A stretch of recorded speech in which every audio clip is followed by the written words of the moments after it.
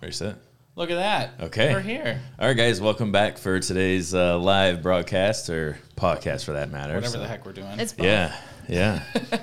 Yeah, so there's a bunch of us sitting in the studio. We're here four today. spotting it again. Yeah. Round of introductions, of course. Dr. Am I Caroline, going as first? always. Yeah, yes, I was going to say, yes. Bree I Demeline don't from know that I need Michigan an introduction. State, yes. And then, of course, Ben. Well, you know, I'm Ben. always here. Yeah. I got to push the buttons. Yeah, That's right. Yes, physically. Yes. Yes. But yeah, Bree, excited to have you with us. Yeah, I'm excited to be here. I was super thrilled. Yesterday was my first day, and I got to scrub into your GDV, and I was super stoked about that because I was like in complete business casual, like not prepared to be like in surgery, and I was like, hell yeah, I'll do it. I'll get in there. That's okay. He rolled up and I saw he put his scrub cap on and I was like, oh, we're doing Jean's casual surgery day. Yeah. Yes. I had already prepped for my day one way and then got the call and Katie and I were like, oh, time to go. And I'm like, listen, I have a 1:30 I can't miss. You know, I made it. Did you make it? I made it. 5 minutes to spare? I did. And So actually, theme. I was surprisingly, I was there before the contractor, so it was pretty good. Nice. That's atypical for me. So today, I actually put a poll out on Instagram to be like, hey, what should we talk about? Because I had a couple different ideas. Caroline and I couldn't make up our minds. Correct.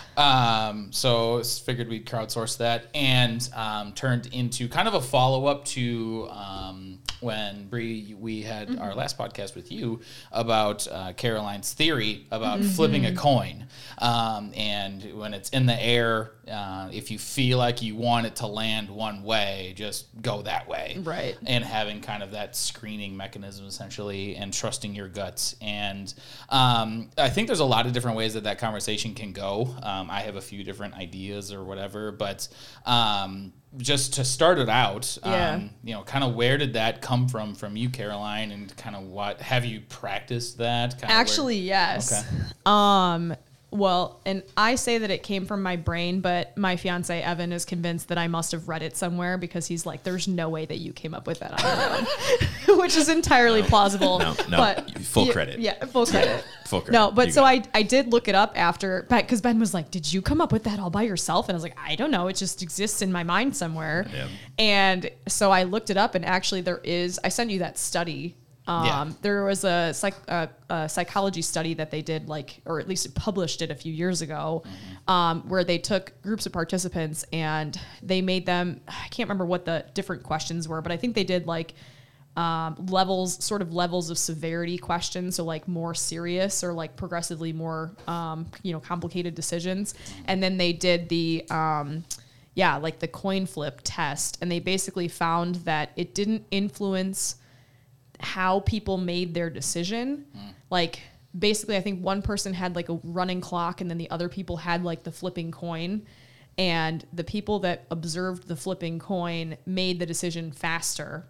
They were that much more efficient at making a definitive decision than the people who just had the rotating clock. Like it takes you longer to get there because you're not trusting your gut, you're overthinking it. Yeah. And so I just thought that was super interesting. But yeah, it was published, I could look it up, but back in 2018 or 2019. Yeah, I was gonna say, I'm pretty sure it was 2018. Yeah.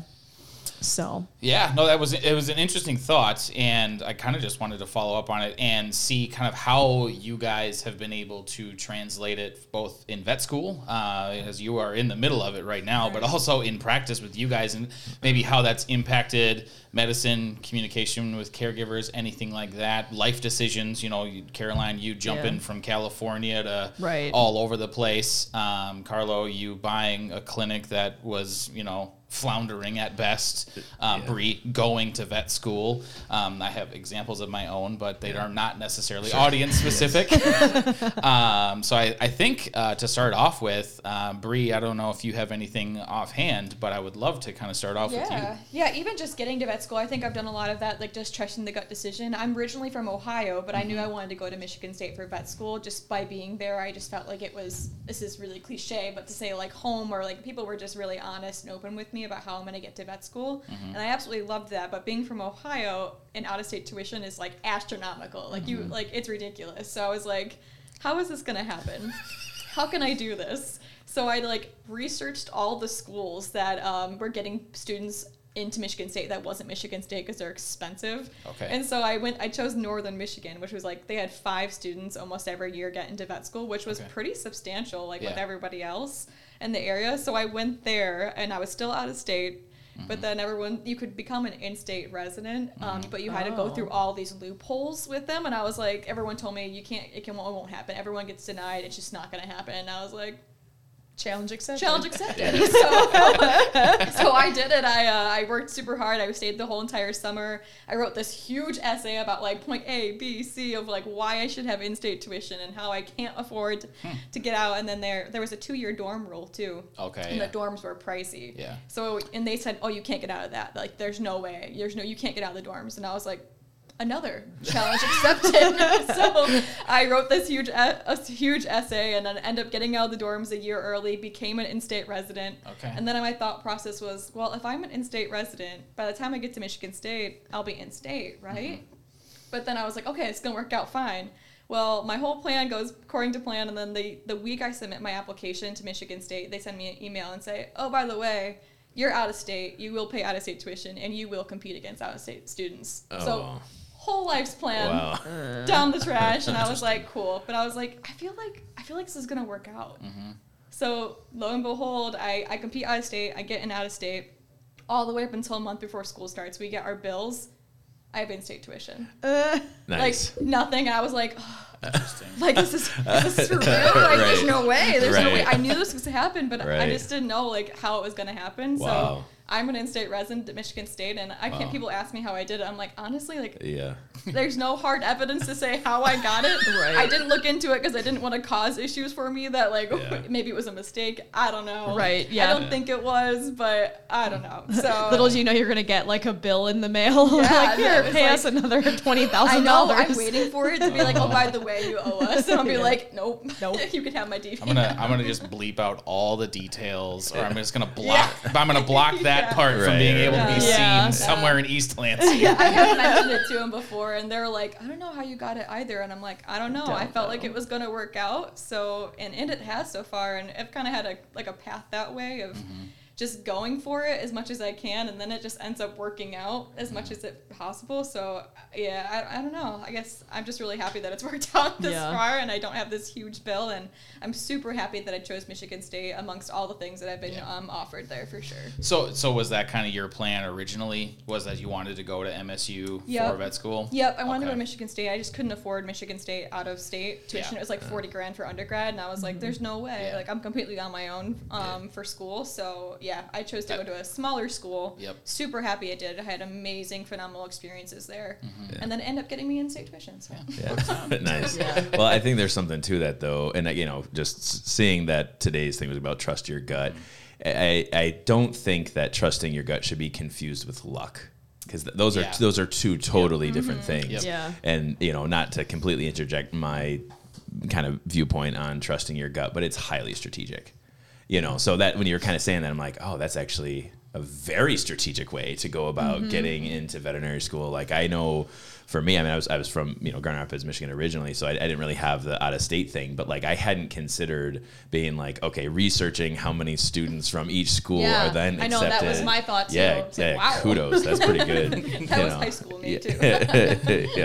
yeah. But again, you're exactly right. There is a part where it is a little bit caution to the wind, because there are factors that are out of your control. I mean, we talk about victimhood all the time, where it's like there's just things that you're made to believe that you're powerless against, but that doesn't mean you can't create new avenues. It's like this and this and this and this. It's like, no, that was like collaboration and creativity at its best, and then it worked, and that should be like highly intoxicating, because it it gets better than that. Yep. It was actually kind of, it dovetails a little bit into one of the thoughts that I had about this whole thing, and because I think the core of the idea of trusting your gut is kind of trusting yourself, right? And one of the things as I was contemplating what we were going to talk about that came to mind was, why do we have a trouble trusting our gut? Yeah. You know, why do we not believe like that our intuition is right? And I think one of the biggest parts of that is that we haven't gained trust in ourselves. Yeah. We haven't gone through the preparation. We haven't gone through the work to essentially earn the trust from ourselves. And I think that highlights kind of what you're saying is like, well, you already did that. You went through the process, and it's like, man, this is going to work out. Why is it going to work out? Well, it's not because I threw caution to the wind and I just, on a whim, I was going to hope. It's like, no, I busted my ass to do this, and this is going to work. Like, I know I've done everything that I can to make this work, and I'm gonna do the next thing that I have to make it work as well. And you earned that process of trusting your gut and saying that was the right thing to do, even though you did take a pretty substantial financial risk with the difference between those in-state and out-state numbers. But you had that faith, and I think that's one of the things that I had struggled with a long time. But in college and out of college didn't really do enough of the work to be like, this is the right decision. It was just like, this feels right, but also I have no idea. Is that kind of what you were getting at last week? Well, last week it was much more simple. 2 weeks ago. It was much more simple than that because it was just trying to help Bree make a decision between like one mediocre choice and another mediocre choice. So it's a little bit different context, but it's interesting that you bring up, like basically it's the confidence and competence chart again. And what's interesting is that so I went for the law of like probability when I applied to vet school. So I applied to like 6 schools, and then I'm just like, it's a game of numbers. Like I will get in somewhere because I'm just gonna apply to a bunch of places. But what's interesting is that so when I was younger and like my decision to go to vet school, I was able to trust my gut very implicitly and was like, this is what I'm doing. This is the right decision for me. Like, I'm going to do it. And my dad would always try to ask, because my dad his motto is, at work, I'm paid to worry. At home, it's my hobby. So grow up with that in your head. Right. This is why I am the way I am. But so he was super freaked out about me not getting into vet school, not because he didn't believe that I couldn't do it, but he was just concerned, like, what if she doesn't do it? Like, what then? And so he would always try to ask me, like, what's your plan B? And I'm like, plan B is try again. And he is like, what's plan C? And I'm like, try again. like this will happen. It just is like a matter of time. So like that trusting my gut and knowing that like that's the right decision for me. And I just put all my eggs in one basket and said, one of them's got to hatch, basically. But I don't know where I lost that along the way, because I would say that like now being older, I'm just starting to try and get it back. Like we have talked a lot in here about imposter syndrome and how a lot of veterinarians suffer from imposter syndrome. And I think that and overthinking things makes it extremely difficult to trust your gut. It sort of drowns out that inner voice that's telling you, this is what you should be doing. And so it's a matter of how do you get back to that? Yeah, and I don't want the education system to, be perceived as a persecutor. But that's part of it. It's part of it. But I think part of one of my issues with higher education, and this isn't just school specific, but I think I've talked about on the podcast before. It's like you take the top 10%, and then now all of a sudden they're the 100% that needs to strap back out to being top 1%, 5%, and then lower 50%. And it's like, but we're so incredibly intelligent. Like you don't get there without actually being able to do the work, put in the work. And then also, that's part of the application process. The application process is the veterinary school essentially assessing potential. Yeah. that's really what it is. So, according to our STAR charts and everything, is that the idea of veterinary students coming in is that they're supposed to be, by our definition, problem child, where it's an incredible amount of potential, but no performance in this setting. The performance you had before was high school, undergraduate, Bree Kraut was actually the best student. They want to kind of select out that best student, and that's kind of the same thing. We're like plan ABC. The same thing with Kraut, where she was the same thing. It was just like I didn't get in, but I'm gonna keep doing, and then eventually it hit, and then now getting through it. It's the same exact story. It's when you sort of have that like end goal, it's the goals in stone and plans in sand. Just keep writing the plans, but you want to make sure you have those goals. But to say where you kind of lost it along the way, that it's like when you take the top 10% and be like, who's like the smartest of the ultra smart of the really smart, and then it's just like, well, obviously I'm the dumbass, right? Must be, like, and that, so I think that's like, I don't necessarily joke about imposter syndrome, but I just say there's really no time for it, and there's no real place for it, and that not necessarily say what got me into veterinary school and everything else. I just didn't think anything else was actually going to happen. Like it was just, well, obviously I'm going to do undergrad in 2 years, and obviously I'm going to get into veterinary school, and obviously I'm going to graduate. And like, I didn't really have much of a plan B or C. It was just, this is clearly what's going to happen. Yeah. So it's like, it's kind of going the other way where it is, like I said, I think in hindsight now, being a business owner and doing what it is we're doing with PAW, is that I think it's, to Bree, it's actually, there is a lot more strategy to it. It's just, for me, I think in my brain, I was like, well, clearly this is the only way, because everything else has lined up to make that the only path, so it seemed like it was particularly easy, but then you forget all the hard work that goes into it. It's why I joke all the time with the success of our business. I'm like, well, obviously this is what was going to happen. And it's like, through blood, tears,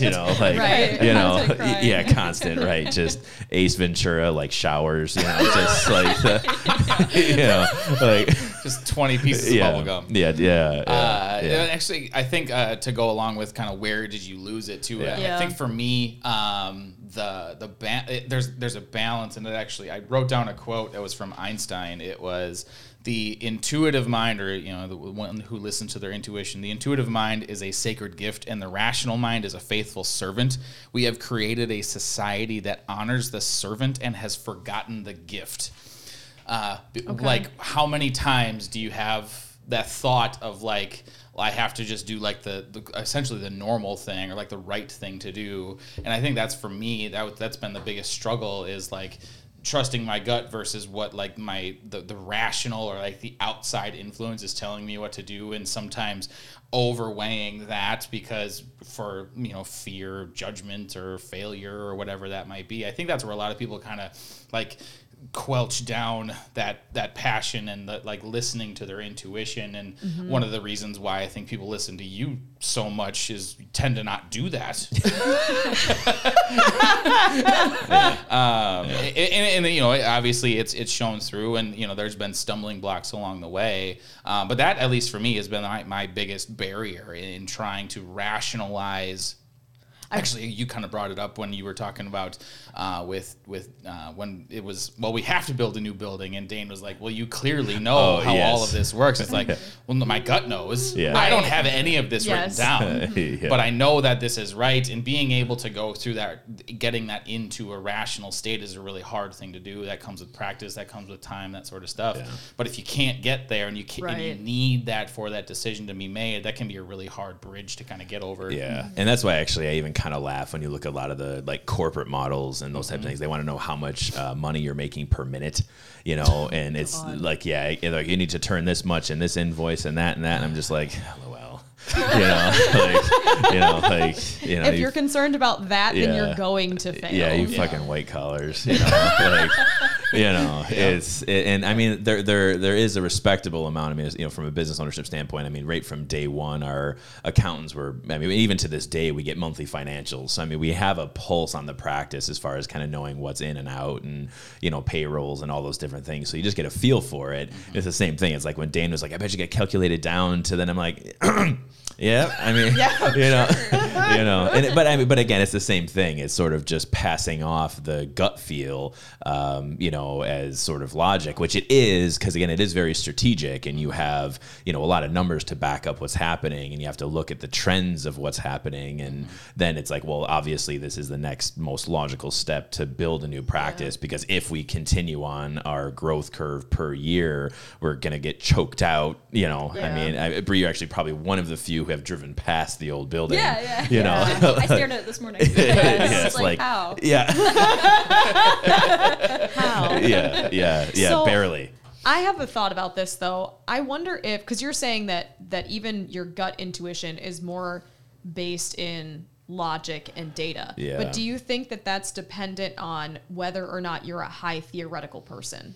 Like, did you took your disc analysis? Yeah, I did, but I had taken it like a year ago because I was Oh, originally going to okay. come last summer. Oh, And yeah, I would yeah. love to take it again just because I think a lot has changed in that year. And when I took it, it was like my personal relationships were not great at the time too, Okay. so there was like a lot of influence in other aspects. But I don't remember. You were high. Okay. You were high All right. theoretically. either Probably. way. I'm very detail oriented. Yeah. usually. So, but like, I wonder if because the three of us are all, I don't know how high your theoretical is. It is pretty high. it's Dang my it! theoretical. See, we don't have a good Yours litmus is, test. yours is like your second or third. Well, the thing is, Oh. though, Carol, I can tell you why. Okay, good.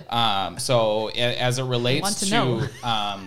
as it relates to values in a sense of analysis or needing to be able to rationalize those decisions actually wouldn't necessarily come from being a high theoretical person. Okay. High theoretical would be wanting to know, like wanting to know. gizmos, Like how all the pieces. Right. Gotcha. How does this fit together? You are not, it's high, but it's not high. It's not your highest. You don't lead with theoretical. Katie leads with theoretical. Okay. Like, so when that process probably went through, she was probably like, can we write some of this down, please? I'd really like to know how this is going to work. Yes. If I may so imply such a situation. I'm fairly certain I have heard those words. More than once. But the needing to write things down would actually be more of a behavioral tendency and Okay. also a processing thing. So it would be from a behavioral sense if we're more of a high C type person, high analytical behavioral style, but also if we are low in systems judgment and needing to work our way through the process 1, 2, 3, 4, 5 if we're heavy on practical thinking. Okay. With Carlo being more systems, being middle theoretical, you are a high C. Yeah. We have 3 high ICs in the room. No I don't shit. remember if yours was or not. I'm gonna have to look. So that's a little bit unique, but we still have, there's this sense of being analytical, but it's also you're not being choked down by requiring it. Essentially, when Gotcha. you pair some of those variables together, that's when it becomes Hamster wheel? Hamster wheel. If you pair a high S, because like a high Okay. SC is the accountant type behavioral Yeah. profile. Like I'm gonna move slow and I'm gonna make sure all my P's and Q's are in order. So there's a lot of things that you can pair together, but it wouldn't necessarily be theoretical. Gotcha. So, go ahead. Oh, I was gonna say, Caroline, when you were talking on this, like about vet school, like you don't know where it lost, like along the way of Yeah. like going, and I instantly was like, it's vet school. Yeah. I know. Because I can right now, I'm in it, and I can feel the gut going Yeah. away. Yeah. Because you get hit constantly with the humble, like oh Yeah. you're humbled, like all the things that I'm like, oh it'll just work out, it'll just work out. I have repeatedly been like, crap, like Just that didn't burned. work out. Yeah. Like Yeah. heck, like I put the work in and Yeah. it didn't work out. Yeah. Like this semester especially, we've been completely online this whole year, and it's definitely been humbling, and I can feel the gut feeling just whipping away. Yeah. Because now, like even if I'm trusting my gut, it doesn't always work out, and I think a lot of trust your gut is the outcome.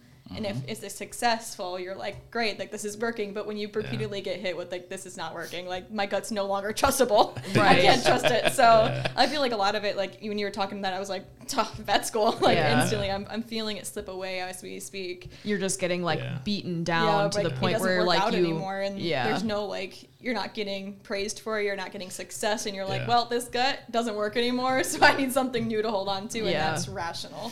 Well, Right. and I think there's a couple of things to kind of build on that with, and we start to talk about kind of getting beat down. It's really still comes back to the plans in sand. And I think that's the first one, is that the goal is you're going to graduate. That's going to happen. Yeah. It's just going to happen. So the goal is already a success. So all the stuff to get between now and graduation is just really like, how much can you take emotionally, physically? That's all that, as far as I'm concerned, that's what veterinary school is a training ground for, is it's just a physical and emotional test. Fine. There's you got to learn this, got to test this, got to test that. But if one foot is getting in front of the other, and even if you take 3 steps back, you're still pointed in the right direction. It doesn't matter. Recycle a class if you have to. Like, it's not the end of the world because you've already graduated. You're already a doctor. You're already a veterinary nurse. That part's done. So that's where I think we get so locked in. You kind of had mentioned praise as a part of it. We get so locked into being like, I got good grades. I got this. I'm a successful person, this and this and this. And usually the humbling part to it. It's the same thing where it's like, yep, it's an emotional draw. It's a physical draw, but that doesn't actually mean you are less competent or will be less competent. It doesn't mean that it should affect your confidence. Because again, we have 3 definitions of confidence, but one of them is it's your individual perception of how competent you are. Yeah. So when you start to have those things affected, this is then kind of leading into the second part is when you're, so analytical and you're used to having like, we always talk about the ideal kind of team player, someone who can take A, B, C, D as far as a policy and figure like, oh, well, as long as I fulfill A, B, C, D, the ends are going to justify the means. But then if you're like, well, I need to know why and what's this and how does this work and how does this and this and I need to analyze, I need to assess, then you're like, all right, cool. A is now 37 steps. And if I don't understand every step of those 37 things, well, obviously I don't know what I'm doing and I don't know what I'm doing. So my confidence is trash and I can't even get it done. Yeah. But then in the day, you're like, but I mean, technically I did do A. It just wasn't exactly how I thought A was going to go, So that's where I think when we've had meetings about it for years, we've been talking about, and this is again now from kind of the business owner policy, procedure writer side of things. It's like, all right, well, how much do we then actually have to focus on steps 1 through 37? How much can we get away with just sort of doing the A, B, C, and D because the end goal is this? And actually, Dr. Dane, he and I had talked about the spirit of the law.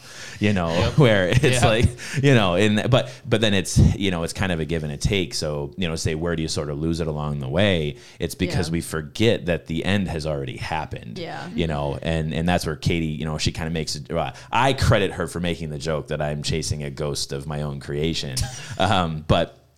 But the reality is that, I already see the end. I already know what the success is, and that's all I focus on the whole time. And all this other stuff is just going to happen around me as I focus towards what that is. And that's what I kind of see as trusting your gut. Is it's the no guts, no glory type thing, where it's just like, you're going to get hit along the way. Stuff's going to suck. It's going to challenge who you are. But as you get into survival mode and it strips away all the other nonsense, you start to be like, that relationship's trash and that person's not good in my life. And this is, this is not something that I seek or gain fulfillment from anymore. You talk about CrossFit, like I freaking love it. It's like, yep. So the process is the purpose. Yes. Yeah. And that's exactly where I was going with it. Is that's why it always has to end with purpose and well-being. Is what is the purpose? Where do we get fulfillment from? And as long as that is what the goal is, all the other stuff can happen around you. And that's where I think for me, I pitch confidence so much because it's like, man, I've already done it. You just have to figure out how to get there.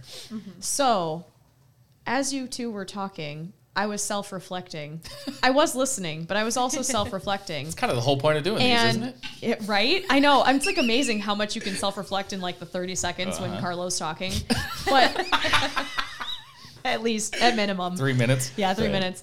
So I actually don't think mine was vet school as much. I think it was my first job, actually, that postgraduate? Yes. Oh. Because I thought you meant like working at Gap or something. No. I should say my first veterinary job. There we go. Yes.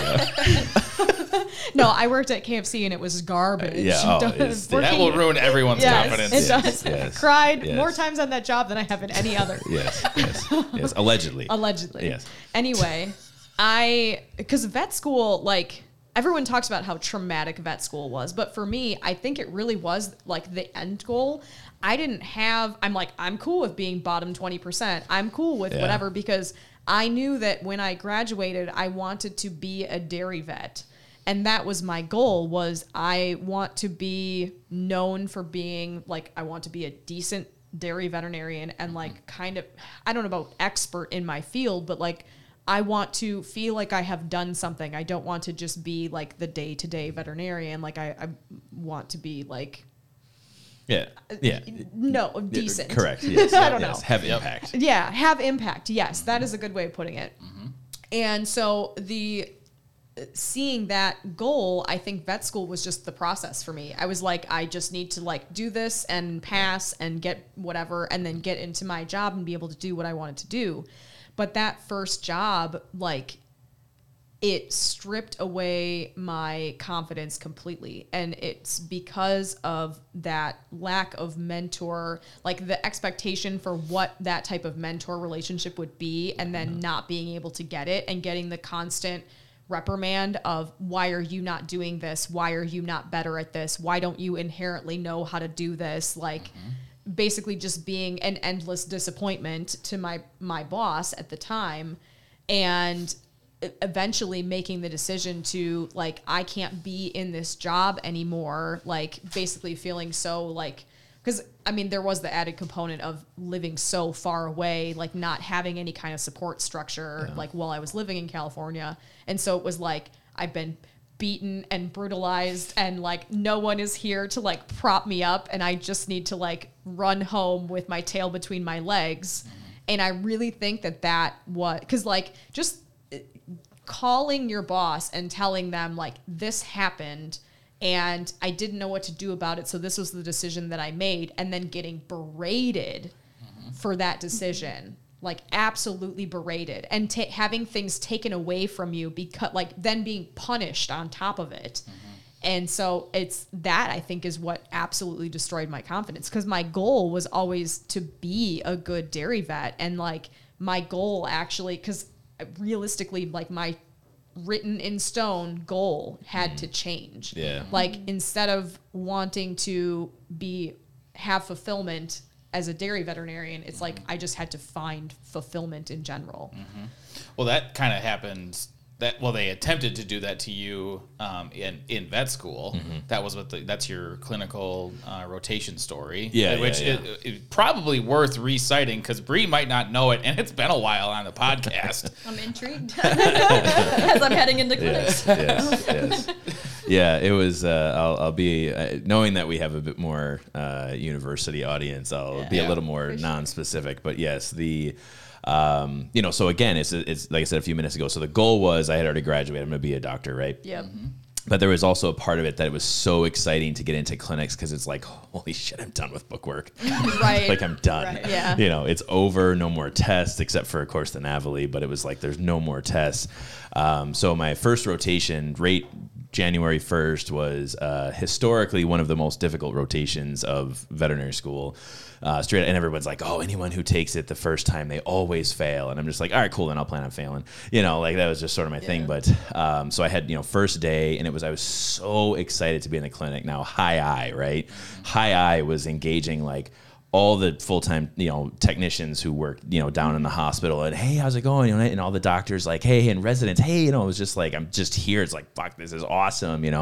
Day 2 of the rotation, the head clinician took me into his or her office and said that, essentially, I don't like who you are. I don't like how you talk. You're way too cavalier around here, and that's not how this clinic works. That's not how things are done around here. And I remember looking at him or her, and, in my head, I was like, well, fuck this bitch, first of all. That was the first thing. And, so that's part of that high confidence part, where I was like, well, this person isn't actually, first of all, I have no idea who you are. Right. I don't really care how anyone talks about me to me, because first of all, like, if it's someone I respect speaking ill of me, that might cut a little bit. But this person, like, LOL. Who are you? Yeah, so my first reply to her was, I was like, or him, is that, I said, I'm like, nah, I'm like, you like me. She's like, what? I'm like, no, you like me. And she's like, well, how do you know, how do you know what he's talking about? I said, because I'm everything you can't be. Ooh. And, and she was just, right.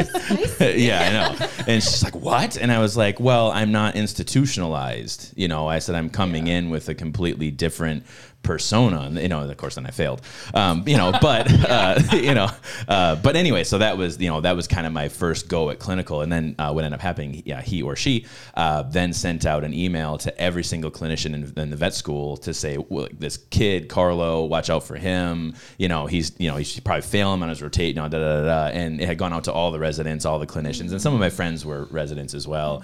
So from that one experience, it was actually my best experiences were in my large animal rotations because large animals think small animals crazy. Yes. So yes, because they are. right, because they are. Yes, they know they're crazy. Yes.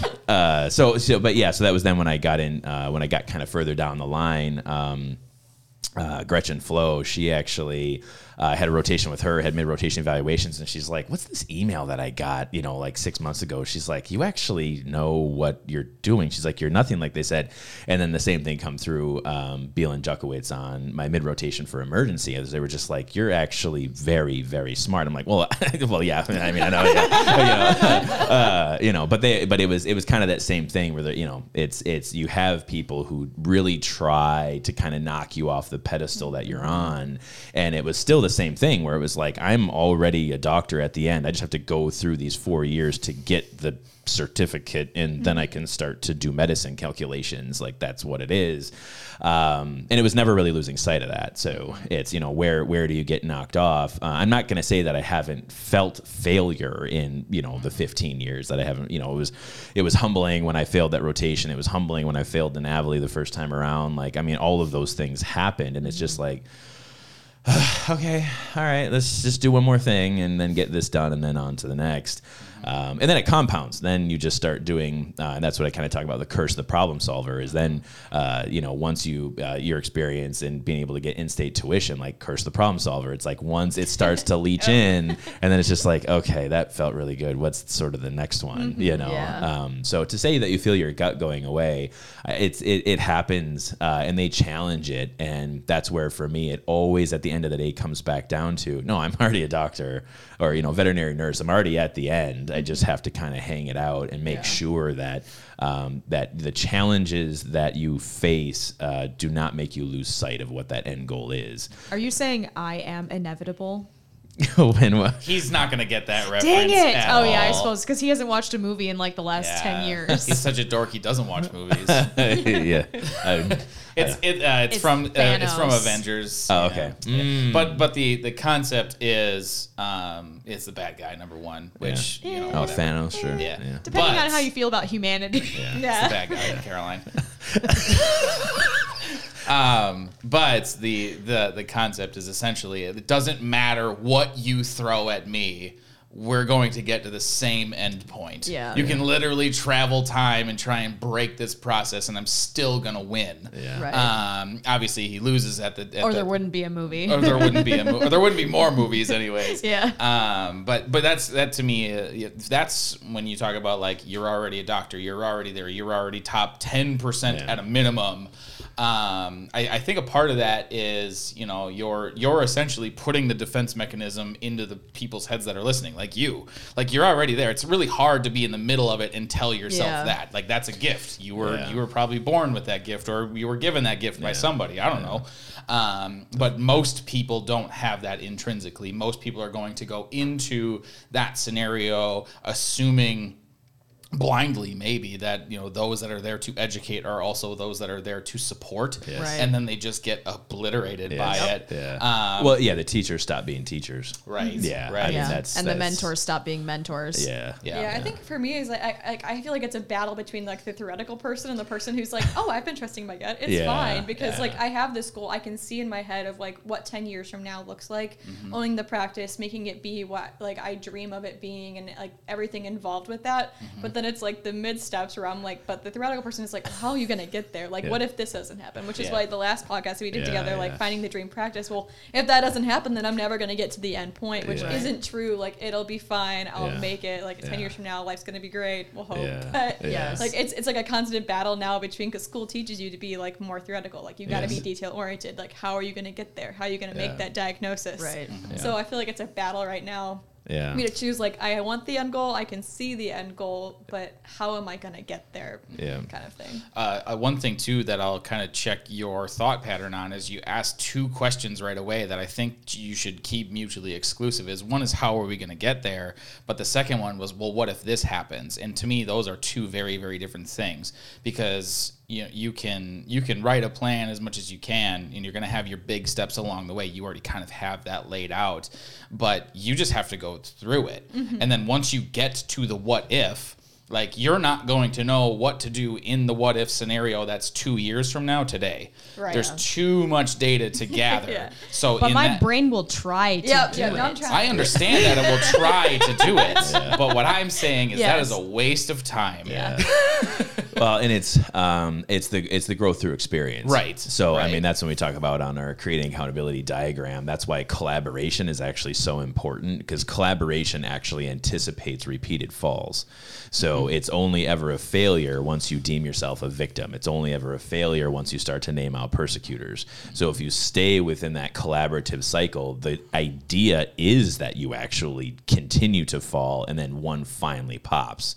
So that's where you have to kind of have that, like you said, that individual assessment to, take a step back and look at yourself in that scenario. But why did this fail? But I think what I'm trying to get at is the experience part. When time moves along, you actually, like you said, data, you get more data on either why it did or didn't work, but it actually becomes a more complex thought accidentally. So it's when you're trying to plan in the beginning where it's like, well, here's all of the things and all the variables and theoretical and, systems and process, and here's all the things, and it's this, A through 1 through 90 and D 1 through 60. And then you get 5 years down the road and you're like, I didn't know anything. Like LOL self, so that's kind of how, like, I kind of lean into that, sometimes probably more than I should, but I lean into that being like, all right, well, we kind of just have to do this because we don't actually have the data to really have a really full plan. Take the tumor out. Yes. Take the tumor out. Take the tumor out. Yes, we should flash up images of that here this last week, where it was just like, here's this animal who of course it has a splenic tumor, which in no way, shape, or form is going against the ultrasound findings. It was like, no, there's this big thing, and it's just like, this needs to come out. The law of probability dictates that it should be a splenic mass. Yes, not. And we did talk about it, but that's why I bring it up, is because that's what you're getting at, is like. Yes. Your brain's just sitting there like, what is this? What do I do with this? It's trying to make lists, and it's like, just take the tumor out. Right. Yes. Just start somewhere. Just start doing it. Try not to have this 7-pound fluid bag rupture in the abdomen. Yeah. Like, that's 2 goals. That's the whole thing. Yeah, it's the whole thing. But so I think that's where, you do have to kind of play both sides a little bit, and that all comes back to what this podcast is, a trust in your gut. It's you have to be respectful that, I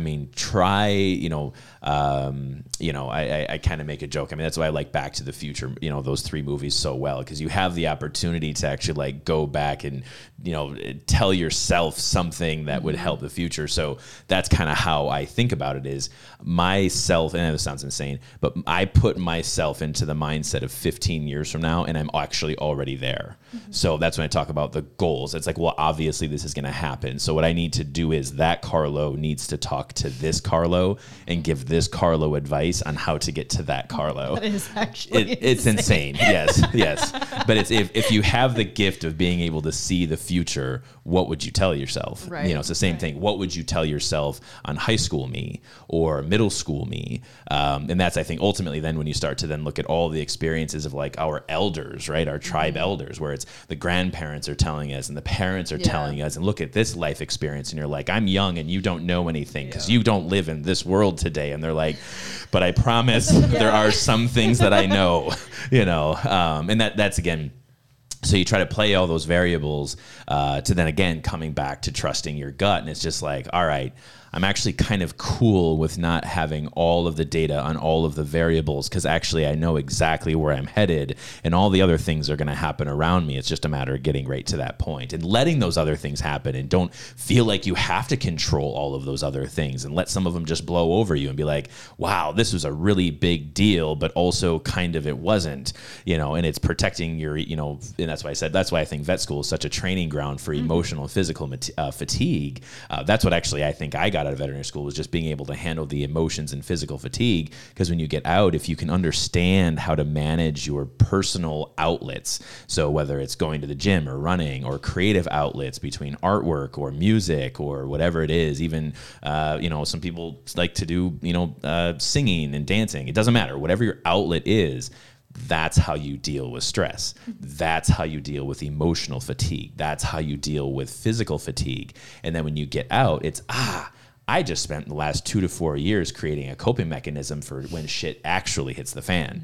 Because when I'm in veterinary school, I forget the fact that I'm already graduated. I just have to wait 4 years, So it's, if you start to learn how to navigate sort of that physical and emotional fatigue, you're actually way ahead of the curve on what to do when you come up to some of those real life experiences. Your first anesthetic patient dies, or, your first case, or you get your first complaint or whatever. You start to be like, oh, this is actually draining me emotionally and physically, but guess what? I have this that I can do to help cope with that. So that's why, like I said, I am cautious to call veterinary school the persecutor, because being a creator, I look at it like, okay, not going to be able to change that variable, but what can I learn coming out of it? Because I'm not going to be powerless to the effects of the education system or the effects of my first job. I'm not going to be a victim to what that does to me. What can I learn and grow from this, and how can I start to manage myself as a human in that world? And that's why I wouldn't consider it a persecutor. And I think that it's funny because that does come up, like seeing some posts made by veterinarians that feel like they're so stuck. And I think a very common theme of those types of posts is that they only have work. They only have being a veterinarian as their defined self-identity. And so they don't necessarily, either they've forgotten those coping mechanisms or they don't have time to engage them. And so when the floor drops out from under you, what do you have left? So, and I think that's part of what happened to me in California. Is part of my coping mechanism in vet school was surrounding myself with people who prop me up, like friends, and going out and being able to be social and like just blow off steam. And then going there on my own and being so isolated, I was like calling people, like crying, like I don't have anybody and I don't know what to do and I just have my dog, and like, so I think that's a very good point. And I think some people probably, it might take some self-reflection of being like, in this moment, like what are the other things in my life that I have to fall back on? Please do. I actually saw a post not too long ago. It was like an ad for some like online thing that you could do as a veterinarian. It said how to be happy as a veterinarian, and that broke me. I read that on Facebook, and I was like, this should not be a thing. Like how is that an ad? I don't feel like that should have been like their slogan, but I was like, oh my gosh. But I feel like a lot of veterinarians that they, or at least told in vet school, is that like there was a hole in vet med, and a lot of people keep falling into it and falling into it. And I think a lot of it is exactly what you're saying. It's just I just want to bring that up because I was like, I read that post and I was like, it's absolutely awful. Like that's what my life looks like when I graduate. Like not my life, because I'm gonna make it not my life. But that's what they're portraying to me, is like, that's vet med. You have to go strive to be happy when you graduate, because there is a hole and a lack of fulfillment because all your whole life is just vet med. Well, it's interesting because this actually brings up one of the topics, and we probably shouldn't fully dive into this today because it's its own topic, but it does lead into your thing about awareness versus like solutions. And so just being aware of the problem isn't enough. You really have to already be ahead of the game of like, okay, I'm aware that there is a problem, but now what are we going to do about it? I think actually one thing that I do want to kind of highlight about you specifically in the concept of trusting your gut, though, and kind of where we're at and like losing yourself and not being happy and all that is, you talk about vet school is a training ground for physical and emotional fatigue, absolutely. But I think what happens is, especially now as the generations turned over, it's gone from slowing down on competence to slowing down heavily on confidence. We've already observed that. We've talked about that a lot. So you have individuals that are graduating with no confidence whatsoever. A part of that process is forgetting who they are personally. I think we've kind of identified that in just like assessment data, where they flatten out, they forget who they are. Been through that in episode 16, which is team crafting. Talk about that one. But one thing about you, Bree, and I'll just bring this up as an example, is you weren't afraid to tattoo the hell out of your arms. Yeah. And a part of that is there's a confidence, right? Like there's a gut instinct that says it doesn't matter. Nope. It doesn't actually matter. And I think like, and I have tattoos myself, but no one ever sees them. But like a part of that process is trusting your gut and being like, I'm not going, it's forever. There's no taking this one back. That's one of those things that you really just can't undo. And I think, when you look down, it's probably something that probably will help keep you sane throughout your career. Is like, well, I did this, like, and I still love and appreciate this. So like, what's another thing? Am I a crazy person for thinking that? No, and I don't want to go too much of a tangent, but I remember, like, my parents are very conservative. They're very, like, they told me when I got I was never allowed to have, never. I went to Chicago to meet my sister as 18. I got, like, my first nose piercing and, like, my little small tree tattoo. My mother was, like, beside herself. She was like, you're never going to get into vet school. You have no more dreams. Like, your whole life is gone. And I was like, oh my God, like chill. Right. Yeah, so then I did wait to get my first sleeve until after I was accepted to veterinary school. And once I was accepted to vet school, I was like, well, they can't kick me out now. And like, it's hard. I already graduated. Right? I was like, well, it's part of that confidence too, is that I know, like, while I've hit roadblocks and things, like, I know I'm going to be a great veterinarian. I know I'm going to be a powerhouse in the veterinary field. And I've had things along the way to tell me, like, that will happen. It's just a matter of time. So I know that, like, it's part of being an example too, because I do a lot of things with the veterinary school in general, being a leader in the veterinary school, and I get a lot of questions from like prospective students. They go like, well, don't you have to cover those up? And I'm like, no, because I would never want to work for a place that would choose, like, that's how you get perceived. Like, if you have tattoos or no matter, like, what is on them and things, like, that's who you are. Like, that's not who I want to work for anyways. And it's kind of like a test for me too, is to see, like, can I stick with myself? And if I enter a practice that goes, like, hold up, like, you're crazy, like, you didn't think that through or anything, it's like, well, that's okay, because I don't want to work for you anyways. And I know that I'm going to be a great veterinarian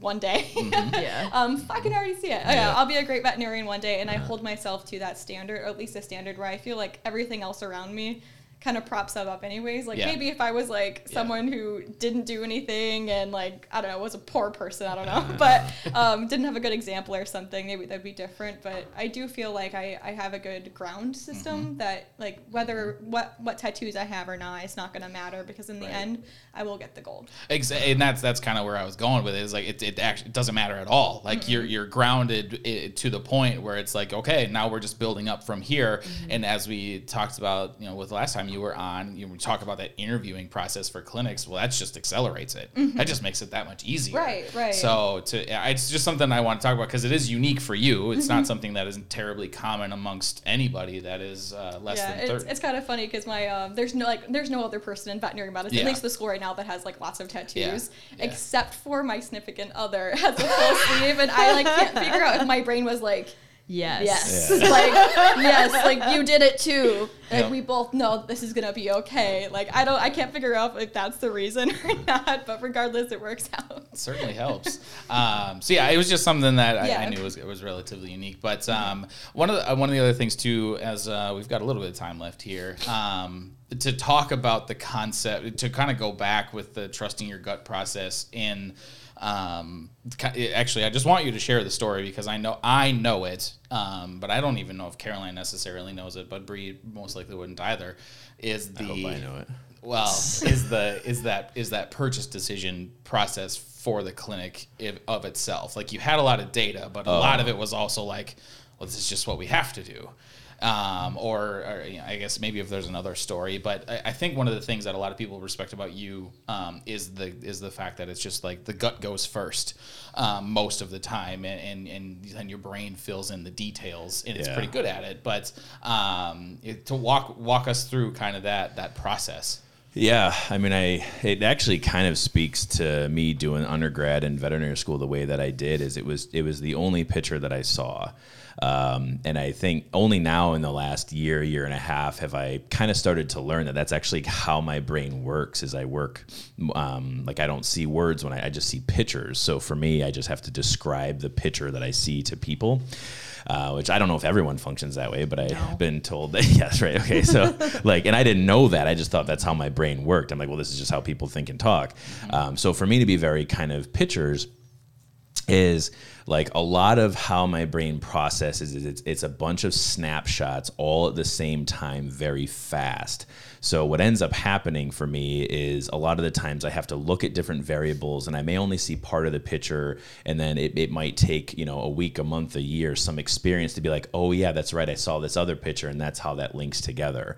So kind of leading up to the ownership part, it was like I'm just kind of looking at this entire picture, and eventually that's kind of in its very pictorial form. That's where our industry overview came from, because that's kind of how my brain assembles data, and that's just the word part, that's not the photo part. But so when I was kind of getting up to the ownership part, because I mean, Katie was having her experiences at a couple of different employers in the 3 to 4 years we were out of school. I knew that I had my experiences as I was getting through kind of after hours medicine, and then you start to hear other classmates' experiences, and even talking to some of the older veterinarians that own practices, and them kind of speaking of their qualms. Because remember, for our practice, we had at that time I think 29 referring practices, so you kind of would occasionally throw cases and then just kind of shoot the shit for 5 minutes. So it was just this whole process of starting to assemble all this data together and being like, oh, our industry is having a problem with talent because of 1, 2, 3. We're having problems with culture because of 1, 2, 3. So it's that taking that step back,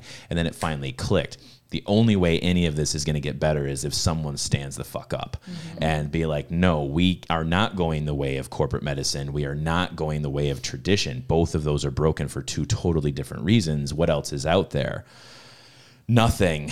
Cool. Well, we aren't going to be able to do what we're doing for the next 30 years as associate veterinarians. I don't want other Carlos in kindergarten wanting to be a vet and having to come into whatever world of veterinary medicine is 25 years from now.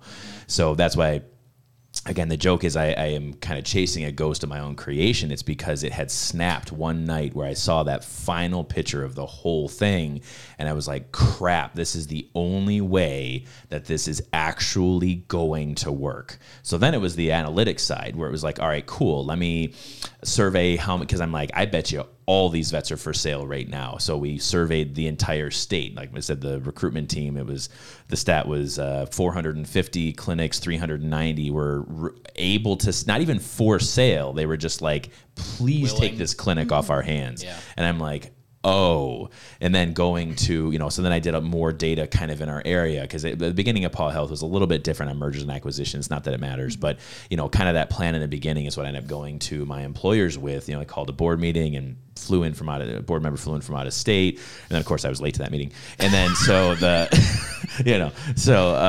all these things kind of started to assemble together. And, there was one thing at the very last meeting that we had, or that they had as a board, that I came to, and once they finally made their decision that they didn't want to be a part of what I was doing, one of the more progressive members of their team, I overheard him talking to one of the other people at the table, and he was like, this is the first time in my career that I felt like the old guy at the table.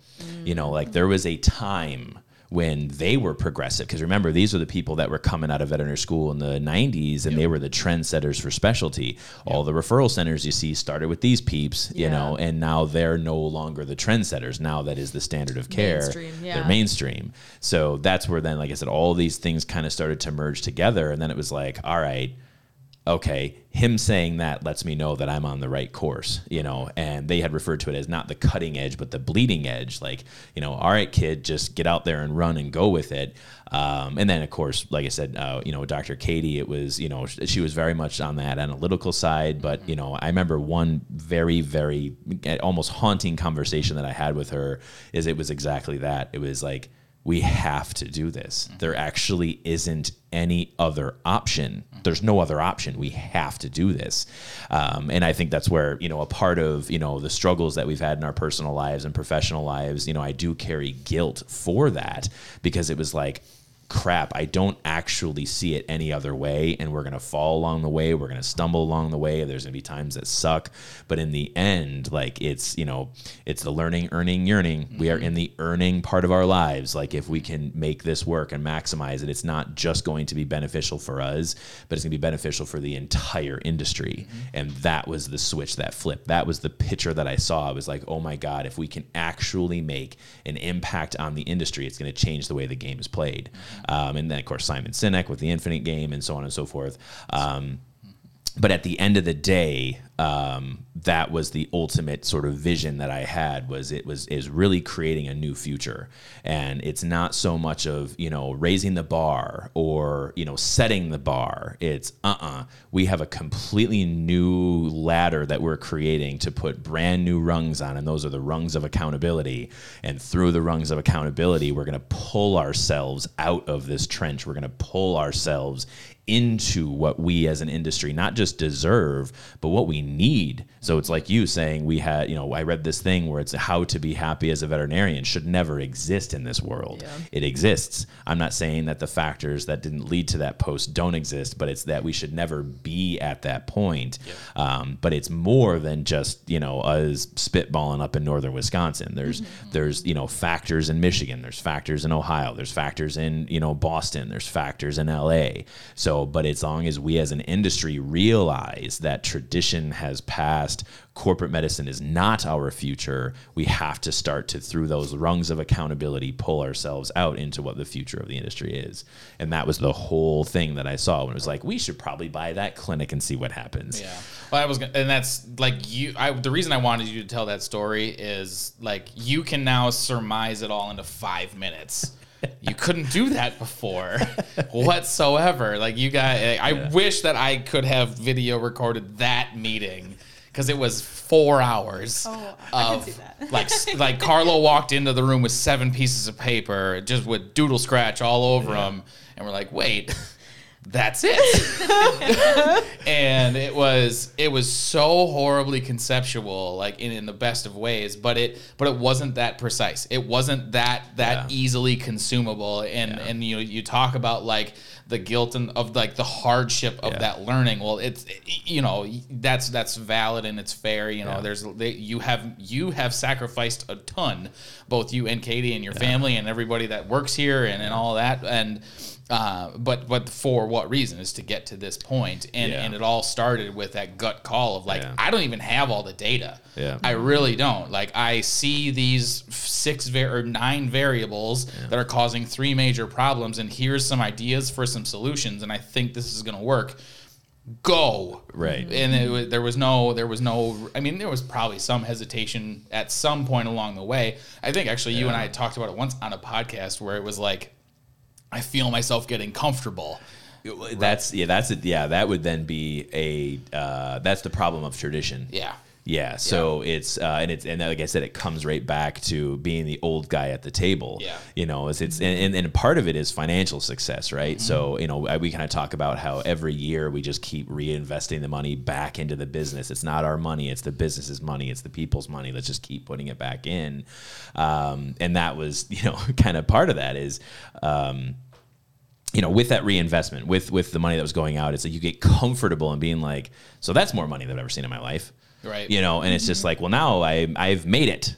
We don't have to do anything else. We've got it, and that was why, part of the reason why Katie and I were bestowed the honor of Young Alumni of the Year, to invest into the veterinary school course, the House Mentorship Program, to finance that entire thing. They're like, so you guys are like 30 and doing this? You're giving us how much money for this thing or whatever? And it's like, well, yeah, but there comes a point where you just realize that money is no longer an asset. Money's a tool, So it just kind of greases those wheels. So the comfort that I've felt, I can probably mark 2 times in the last 5-6 years that I felt comfortable.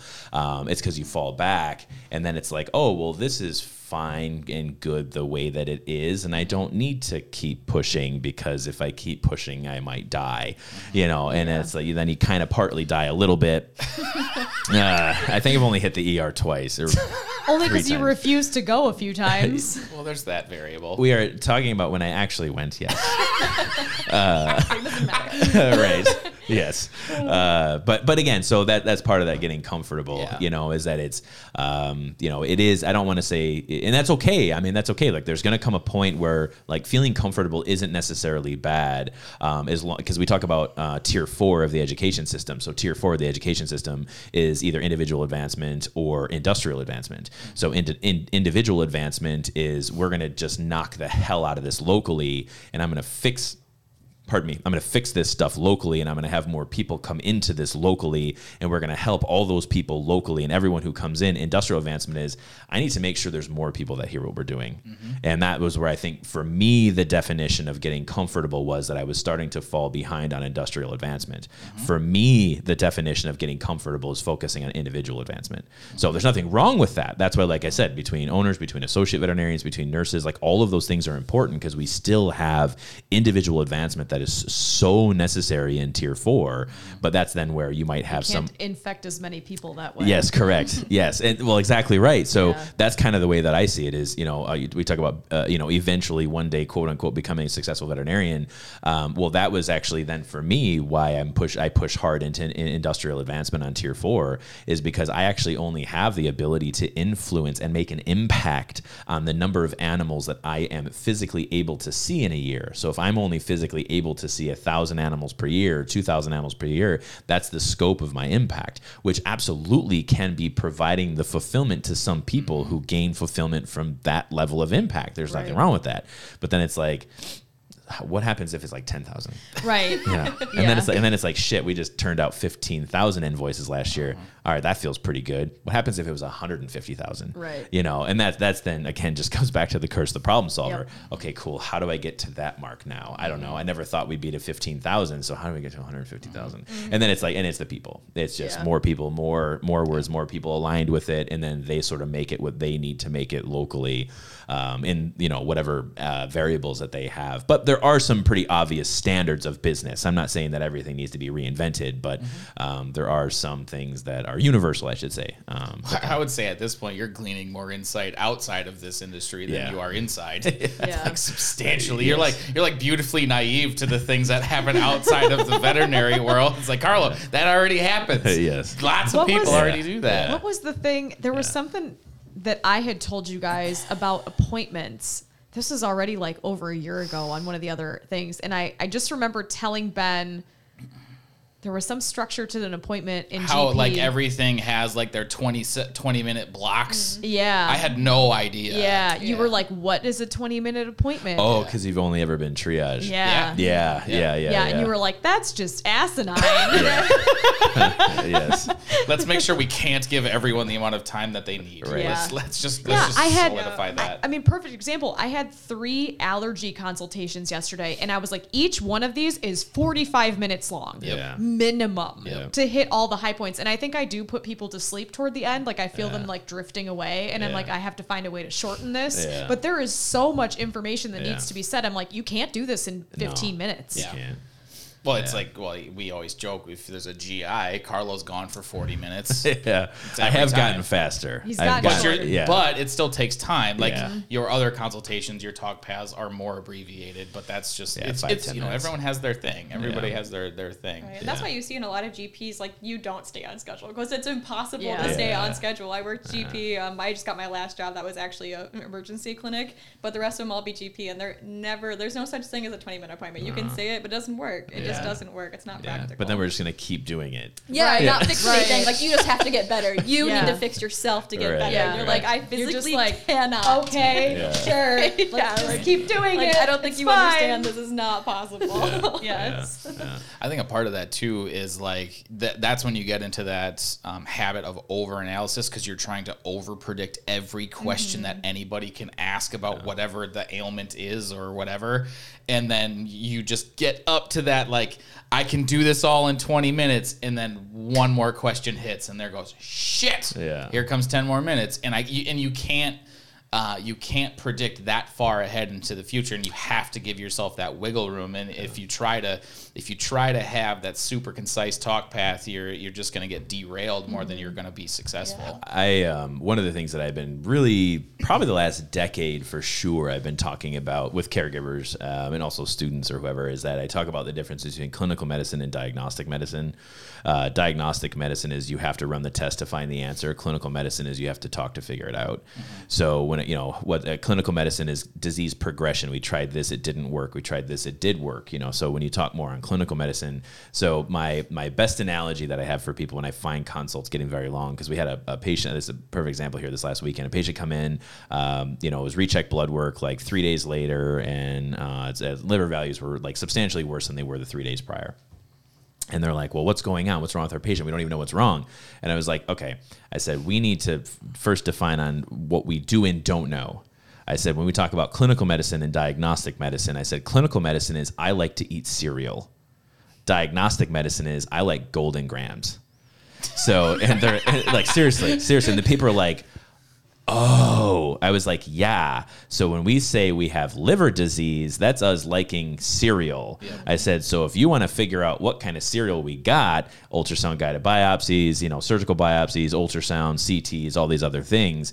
And like, and the husband in the background was like, I like to, he's like, we're going the cereal route. And I was like, perfect, but again, that so far has been, so and that's why, like I said, I think I've become shorter in my consultations because when people say, well, we don't know what's wrong, we're going to run through 40 different rule outs of hepatic disease. I could probably do 10 right now, at best, maybe 3. So, it's like, to say to run, well, and this, and then this, and then this, and then this, and then this, and then this, I step back and I say, okay, listen, there's 2 sides to this. Yeah. There's clinical and there's diagnostic. I said, if you're asking me like categorically what's wrong, that's clinical. But if you're trying to talk to me about specifically what's wrong, right, we as an industry may not actually have the diagnostic tool to provide you that answer. Yeah.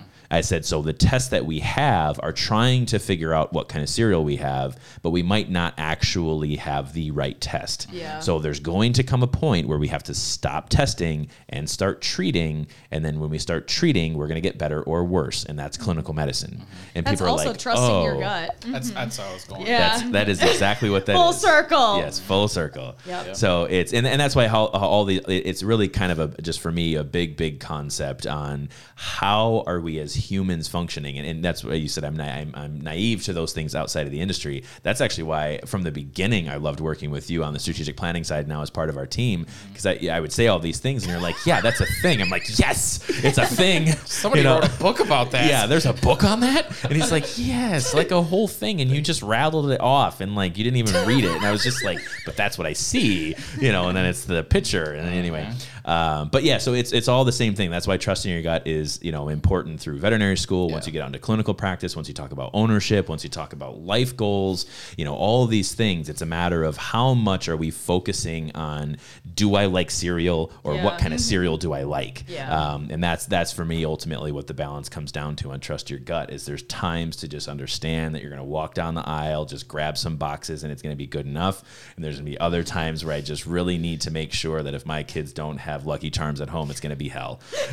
Like there is a time where both work. So it's just understanding that and respecting it. I get, like, for me, I'm super curious how that translates, because I think for you, and the thing that you've learned in experience is like, and I'm kind of curious, but I'm going to have Caroline answer this first.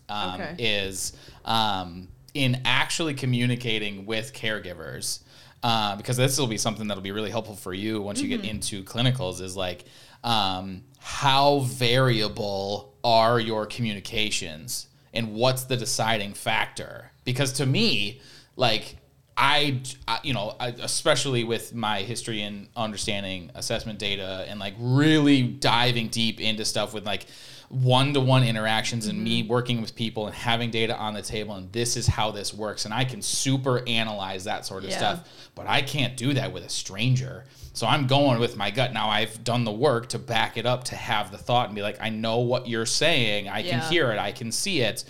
But for you, it's more going to be experience-based. But what is the deciding factor if you, like, do you just you walk in for whatever the ailment might be, do you have your talk bath, or do you play the room? How do you kind of work that out?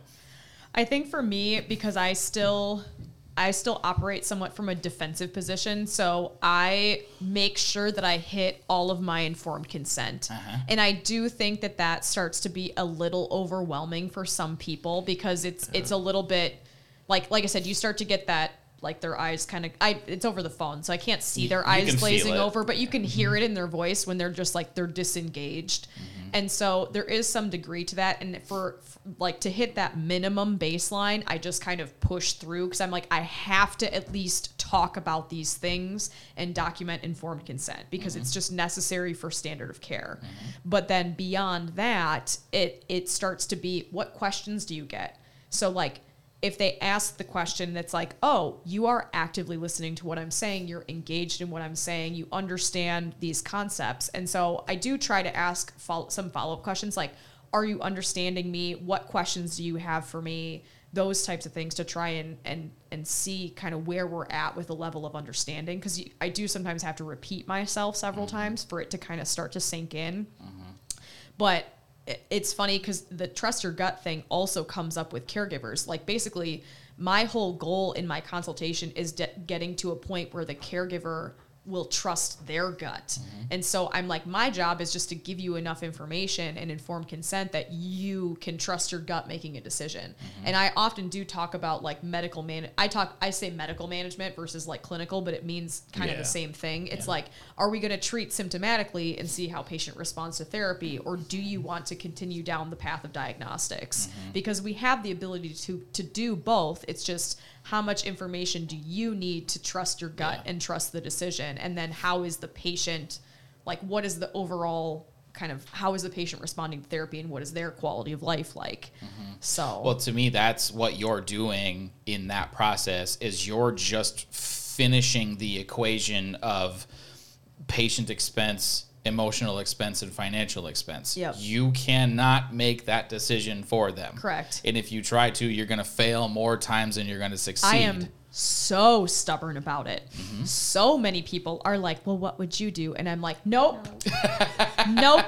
Switzerland. Yeah. I will get you an estimate, right, and you can decide. Right. I will give you all of your options, because sometimes it does come down to like when they see the numbers, that does seem to click for a lot of people. Yeah. Some people go into it and they have kind of a gut feeling of what they'd like to do, and they just want to get that last bit of data that they feel comfortable in making. It's the coin flip.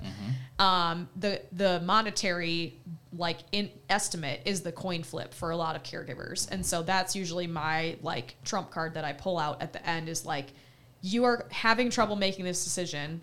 I will get you an estimate. That will give you time to think about it. And then hopefully by the time we get there, we'll have a treatment plan for the patient.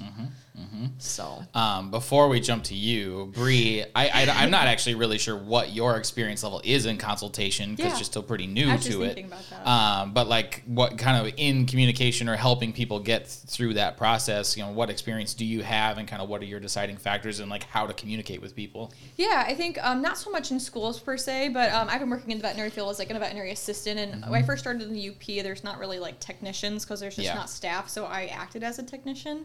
And in doing that gave me a lot of experience working with caregivers about going through estimates and deciding what do you want to do here. So a lot of like things that I found along the way, even up until my last job that I just ended up leaving, is when you go to talk to caregivers about what are your options and where do you want to go, is just straight asking them, what are your goals today? Because when you get that 18-year-old cat that is vomiting for 5 weeks, like is diarrhea, it's got all these things you could go into, but if their goal is to just give fluids and then see how it goes, and there's no reason to dive into all these things, because they don't want that and they don't want that. So that's what I talk to like them about, is like, what are your goals today for your patient? We had this cat at my last clinic that came in every like 3 weeks, and it was an 18-year-old, no, I think it was like 20-year-old cat that was balancing. It had like retinal hemiplegia, like it was like its whole eye was bleeding constantly, but they were not ready for euthanasia. That talk, they just wanted to keep giving fluids and see how it goes. So whether we talked about like, how are things going? Do you want to do some tests? Do you want to look into this? Like, where are we at? Like, what's next session? They were like, nope, I only want sub-Q fluids, and that's like all we want to do. So that's all we did. So a lot of like what my experience had been is just talking through estimates with people, because when you bring out that estimate, that's $5 to $10 grand. Yeah. And the 10, like even the $5 grand is not possible for them, then like that's just a whole different conversation, and there's no reason to go into that. Here's what 10 grand looks like when they're like, I could never even do the $5 grand. So instead we have to talk about quality of life and go into the decision of euthanasia.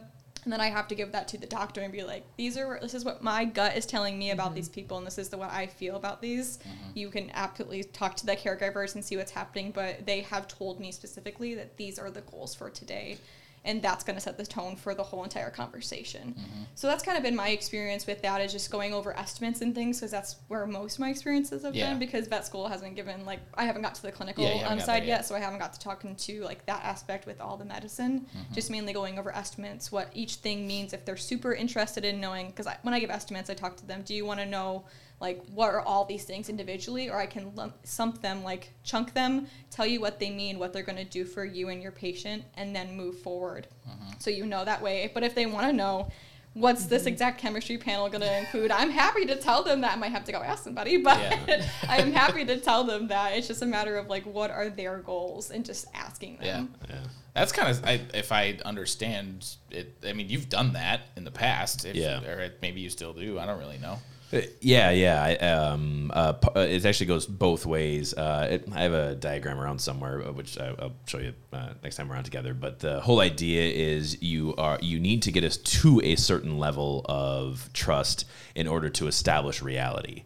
So that's one of the big things. And we talk about the accountability ladder and all that other kind of stuff. But the way that I kind of merge that into practice is exactly that. So people are going to build trust different ways. So for us, it's, most of the people we see, we've never seen before. So in a short period of time, how do you build trust? So like in those consultations, I'll be like, hey, I know we're a 24-hour clinic, but just because we're 24 hours, we don't play that human game where everything's going to be 10 times more expensive.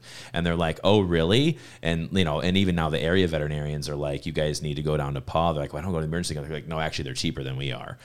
So that's one of the ways in which you build trust. Another one is sometimes you build trust through knowing that you're not gouging people, build trust through your knowledge base. Like, oh, well, I might have to go ask someone, but yeah, I can talk to you about what these things are. And that's where, like I said, I think I'm kind of coming now on the other side where I've had enough of those consultations over the years, where I've actually become a little less specific, like even now when I go over, like, let's say blood work and the liver enzymes are off, I'll say, well, we have 5 different markers. Of those 5 markers, 3 are abnormal, and they're about 6 to 8 times normal. This isn't great. I don't tell them what AST is.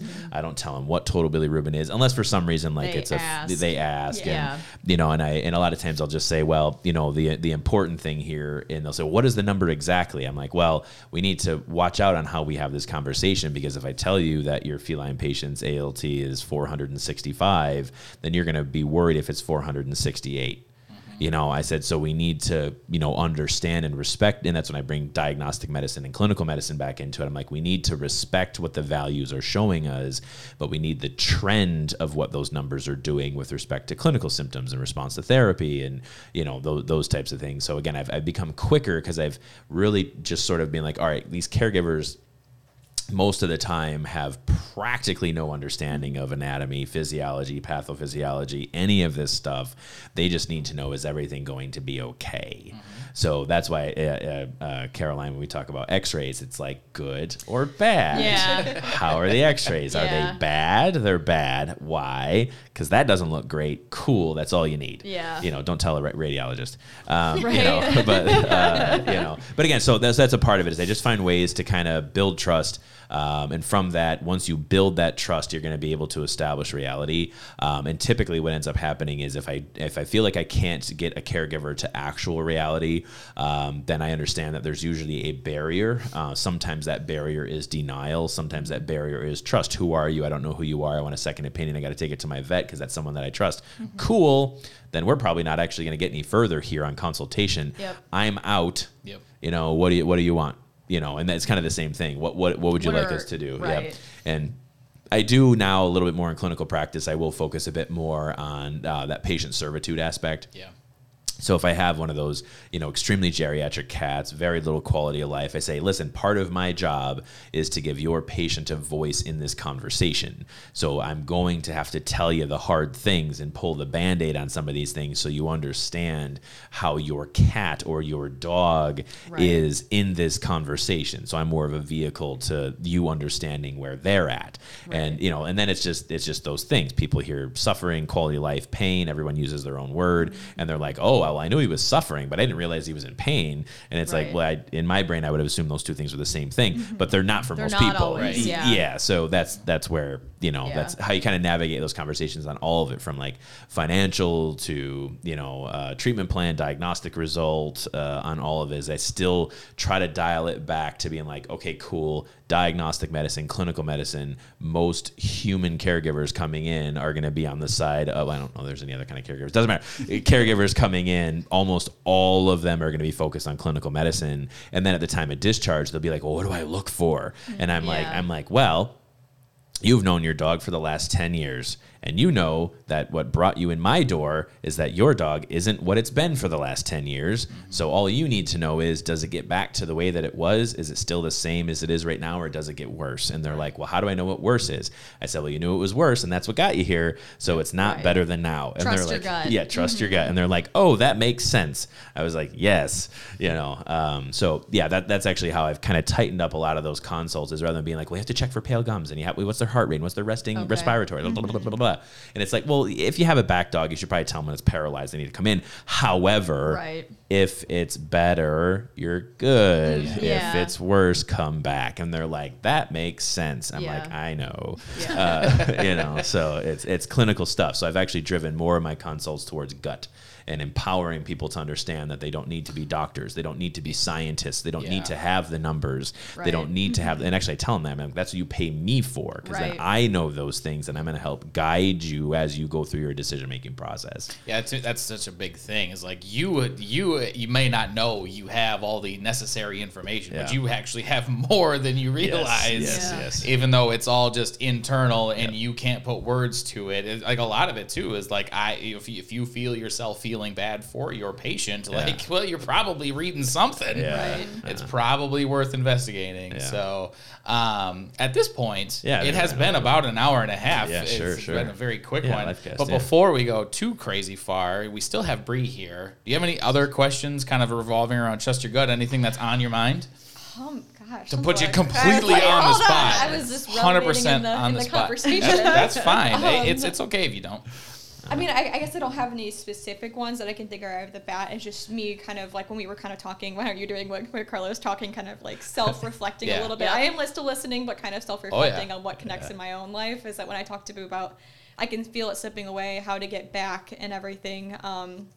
Just in the future, and as this, like, I just ended the worst year of veterinary school in the history of veterinary school, and all online, it was a triumph for sure. So I'm like trying to get back to where I was in first year, because we talk about how like, oh, vet school sucks, it's awful, it's like it's gonna drag you across the floor. But like in my first year, I was like, am I going to the same vet school that everyone else is? Like, are we sure about this? I don't know. It was okay, but then second year hit, and you're like, oh, this is what everyone's talking about. There it is. So I'm just trying to get back into that point, and just kind of define like how I can see future me in 10 years and 5 years, but how I'm really going to get there, and then if I find the right places I need to be at, how am I going to get there kind of thing, but also knowing that it's going to be fine. It'll work out, and I'm just kind of going through that. I don't have any specific Perfect. That's not a problem.